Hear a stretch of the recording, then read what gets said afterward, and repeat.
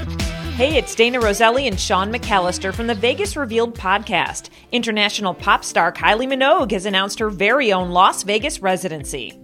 It'll take place at the newly redesigned venue at the Venetian Palazzo called Voltaire. But all shows that were on sale have already sold out. We're hoping more are added. Minogue says that she can't wait to be a headliner and bring special shows to her fans. This is all brand new. It's all done with a lot of intention for the experience of us as performers, but for everyone who comes to experience the night.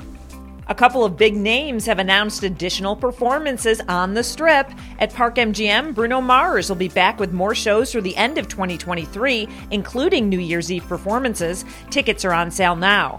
And Luis Miguel will continue his world tour in 2024 and will make a stop at T-Mobile Arena on Friday, April 19th. And country superstar Luke Bryan has announced the final dates of Luke Bryan Vegas. That's a show over at Resorts World.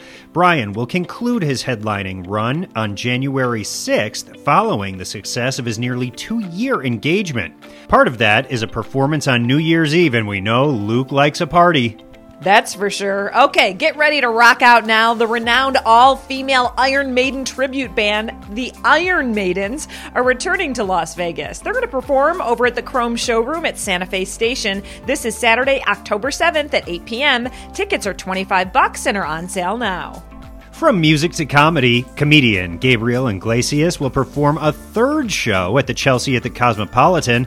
The funny man, also known as Fluffy, will have a show on September 17th. You can listen to Vegas Revealed wherever you get your podcasts. We talk everything Las Vegas entertainment. Also find our entertainment reports at highwayradio.com.